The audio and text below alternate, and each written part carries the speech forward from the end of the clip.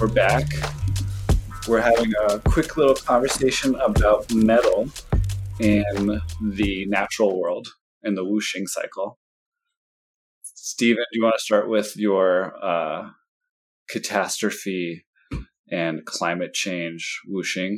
Yeah, man. Thoughts? Yeah, I think that's a good one. Also, there's something that it's interesting because I was in Chinese medicine school for much longer than one probably should be. But after the first 4 years, which is the master's degree there, which is actually the equivalent to the PhD here, or the doctorate, whatever you want to call it, I still didn't feel like I had it. So I had to stay for 4 more. Pros and cons to that. Just shout out to you guys stuck in China. Anyway, part of the reason it was interesting because I think anyone who first hears about this 5-element cycle, you're like, okay, like the generating cycle and what's sometimes called the controlling cycle, though that's a bit of a mistranslation we can get to. But the generating cycle is real. And so when it comes to the generating cycle, it's literally birthing the following element. So I think we can all be like, okay, yeah, we see wood, we birth fire. That makes sense. You burn the wood. Fire, you burn the wood down, you're left with ash. That's like earth, right? So ash and earth, same thing. And then you're like, okay, out of the ash or out of the earth, we're going to dig metal. But how in the heck do you get from metal to water? And nobody has ever explained that to me. Oh yeah, let me hear it. Water condenses on metal. Oh, I like yours. Because I've heard that people be like, oh, I'm going to use metal to dig for a well. Which I was like, okay. But you're like yours. Water condenses on metal. And the second one would be that the atmosphere could be metal too. Because it's what separates the Earth, like our atmosphere and space.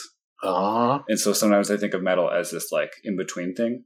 That's like a barrier. Yeah. And then that would be a canopy that then condenses and then pushes back down. Ooh, getting the canopy word in for ancient Lungi stuff too. Okay, I dig that.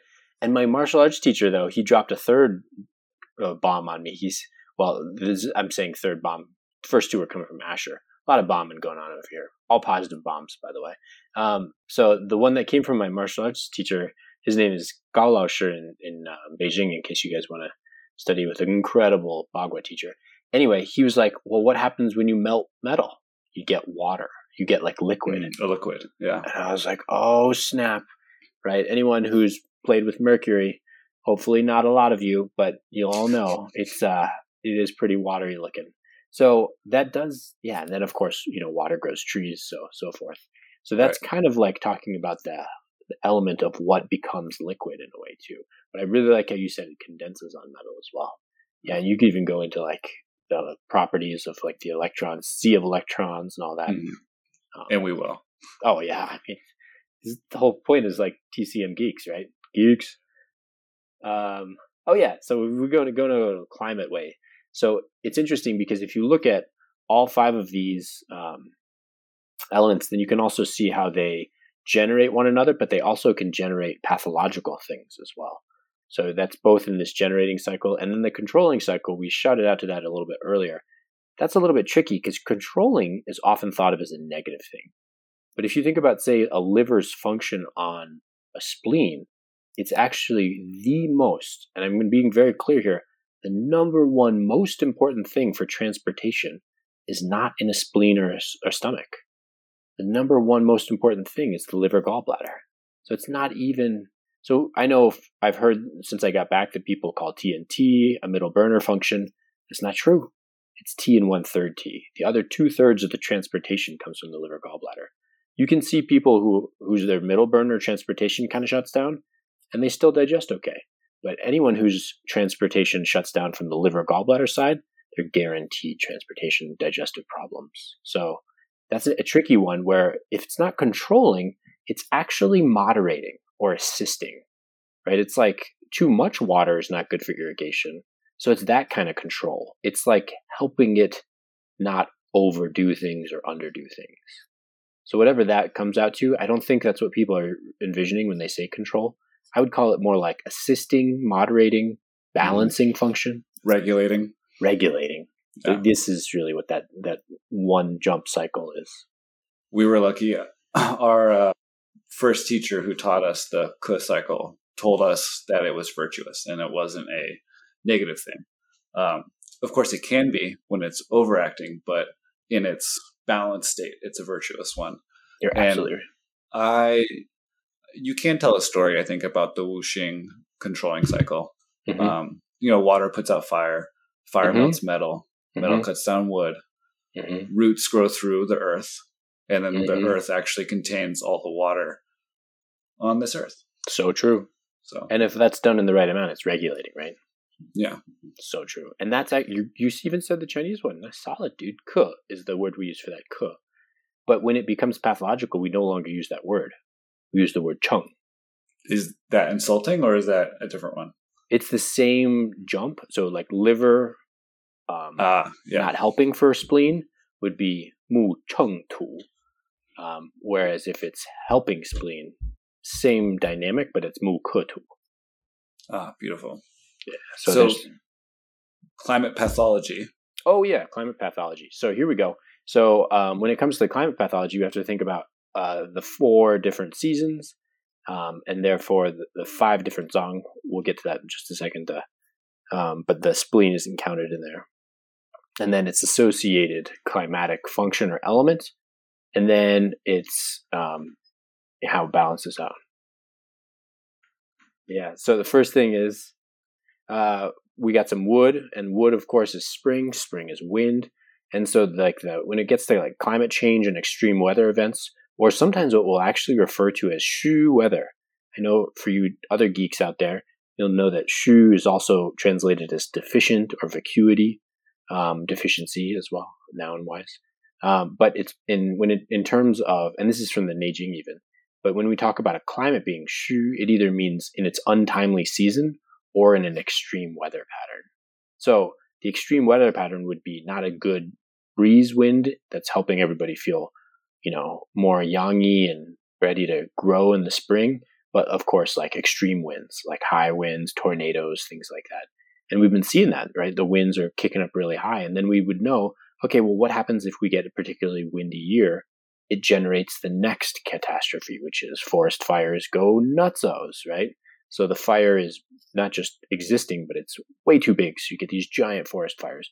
What happens with giant forest fires?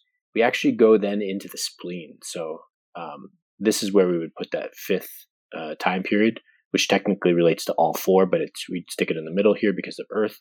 And I never figured this out until I came back to Colorado. After you get fires, you get fire scars. And once you get fire scars on the Earth, it no longer absorbs water, and it just turns into these mudslides. And so we had these crazy mudslides a couple years ago. I was like, that's what they're talking about. And then after you get the mudslides, you generate, again, like kind of these like slicking, like I think it creates like basically a plaster-like thing on the soil, because it turns it into mud, kind of like concrete-y stuff, but not quite as intense. And that's what causes all the water, inability to absorb water. It's a clay that then just got seals it on top. Yeah. And if clay just bonds to itself, then this is how you make a clay pot, right? That can hold water. Right. And just all the water it just can't sink in. And then we're stuck with a drought from the ground up. And then interestingly, from droughts, we seem to have incredibly wet years following those. And that would be the floods then that come up. And then floods still in excess then would generate more crazy windy things and so forth. So we get like the extreme version of the weather events as opposed to like the healthy ones that are building stuff in our body. Absolutely. That's the beautiful thing about this. I don't think about it as just a medicine. It's like a perspective on the world. And you can use it anywhere you look. Totally. So this brought up interesting things for me because I always struggle with how metal is in the natural world. It's like, it's not just, copper or gold or silver. It is those things that are conductive. But so I've been wondering if clay is an accurate translation or is an okay idea for looking at metal in the natural world. And clay is it's the smallest particle of a soil. So on the bigger scale, you have gravel, and then you go down to sand, and then as you get smaller and smaller, you get silt, and then you get clay. And so clay is all surface area, where gravel, you could break it apart, and it's a couple million pieces of sand, and then a couple million pieces of sand are these pieces of silt, and then a couple million more are clay. So clay is really sticky because it's so small; it'll stick to everything. And so part of its virtue is that in healthy soil and ponds, it will stick to water and nutrients and hold that in, and then create space for microorganisms to do their thing. But in that, it's the smallest, piece of earth that you could ever have. It's kind of like that's what all earth will turn into eventually. And so earth, giving birth to metal is like, oh, is that like just a very earthy type metal thing that is then sticking to water and helping with this exchange in and out of different reactions happening in the soil. I love that. That just sounds like it fits the cycle. I mean, I didn't know any of that stuff that you were talking about with the soil science, so that's awesome. Obviously, we know you worked that stuff good, but yeah, that's a solid point. It's an interesting thing though, because when it comes to sticky, you're absolutely right that the lungs need some fluids. I wonder if there's a way to interpret or understand the fragility of a lung through clay too, because no fluids, no lung function. Too much fluids, no lung function. Right? Yeah, not enough, and it's too weak and brittle. Yeah, I'll play with that more. Yeah, it's really good. I dig it. Yeah, I think I can roll with that. That sounds great to me. Yeah, there's another bit too where there's a cation exchange. So like how the clay actually bonds is through freeing up electrons, which is the same way that metal is conducts. Yeah. Oh, that's so fascinating. So it's sharing like the free electrons that are running around in metal? Yeah, it's making like a bunch of ionic bonds is how it does it. Oh, interesting. Between different parts of clay. Well, between clay and other things, or between clay and itself, which is that, it does that too much, and then we talked about the kind of plate on the surface, or it also won't give up stuff to if like your soil is too clayey, you have to add in all these things to aerate it so that it will give up its nutrients to plants. Greedy lungs? Are we thinking metal's the greedy side of that? Yeah, I guess so. Or it just doesn't know how to let go. It's just like too stuck. Or like you said, I mean, that kind of like clicks into the fragility of it too, right? Too much clay, too little clay. Can't hold on the water, or too much water. Very similar to what we need to do physiologically for a lung. That's even balanced. Even Western medicine would agree. When you don't have the right amount of water at the surface of a lung, you don't get diffusion nearly as well as you should. And that actually brings up an interesting one too, because you just said the surface of it, which is like going to the Bagua. That's I'm going to butcher this. Dewey, the lake. Dewey. Yeah. Where what is it? Yin is resting on top of two yang lines. Am I getting that right? Yes. And it means like a mountain swamp, basically. Exactly, like water. Shifting so higher versus lower, and hence the yin is up high. Exactly. Yeah, that's true. That does kind of correlate to that. You're talking about the shifting in the cations still? Or no, the fragility of it. The fragility of it being the surface thing that we kind of have touched on a couple times now. All of it. Yeah, no, I dig that. Yeah. And I wonder too, if they think about it, is it just that surface layer that we're talking about, or is it, the entire lake? Because if it's just the surface layer, like that makes a lot of sense to me.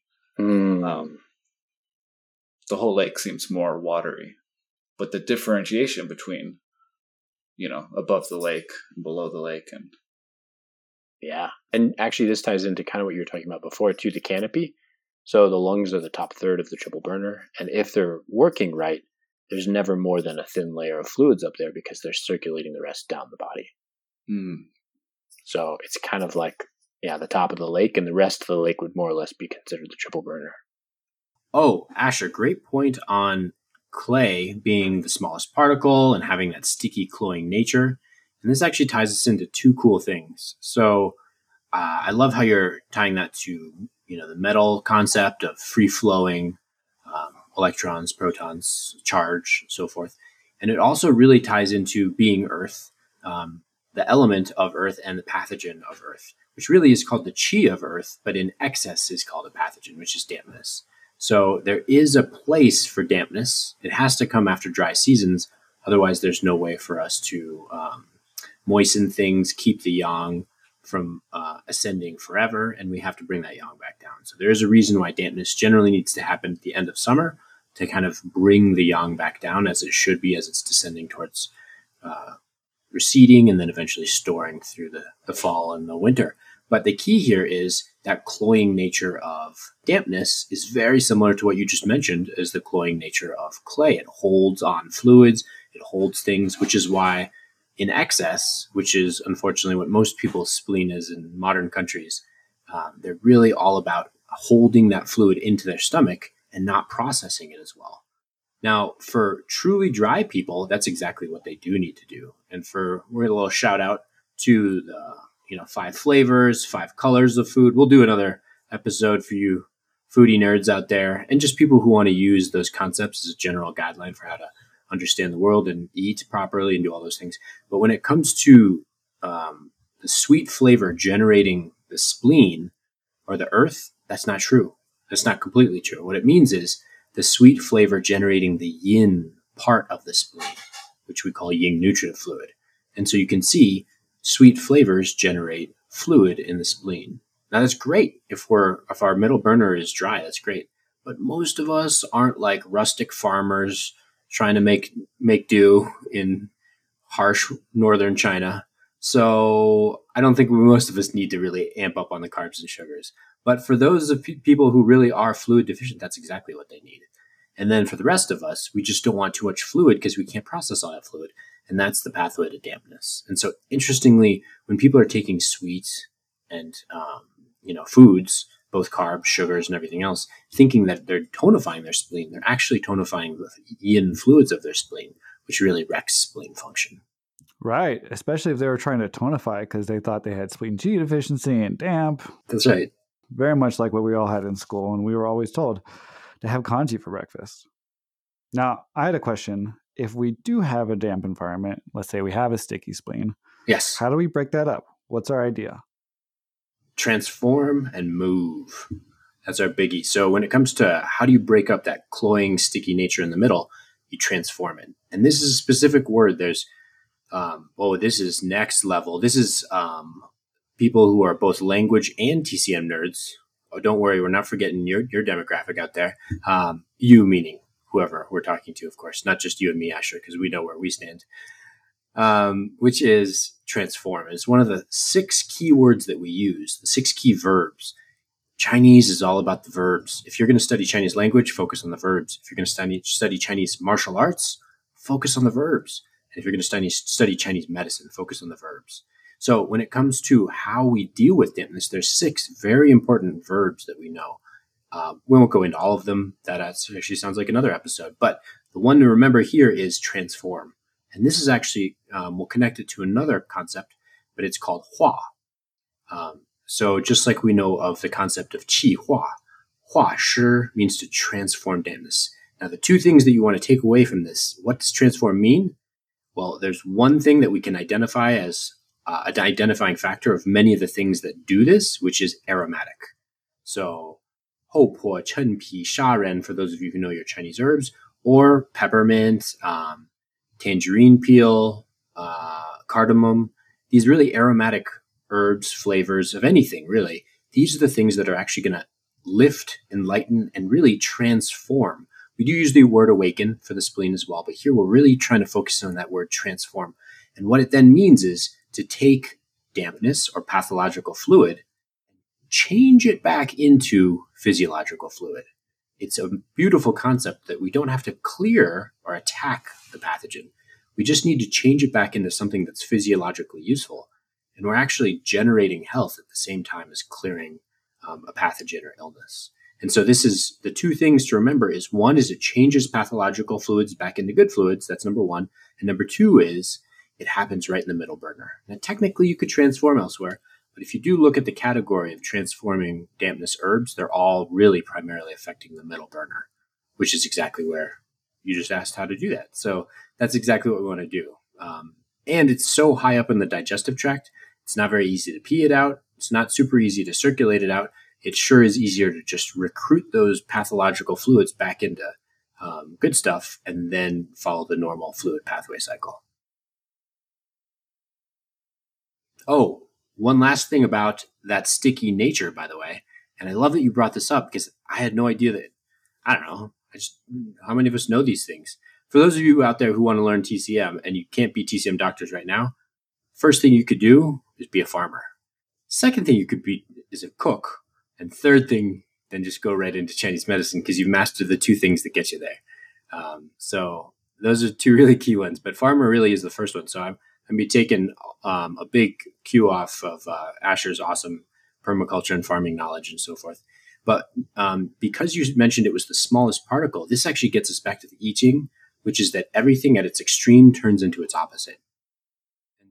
So if you bring something down to its smallest particle, clay, it should shift then into the opposite. Well, what is the opposite of damp and cloying? Dry and metallic.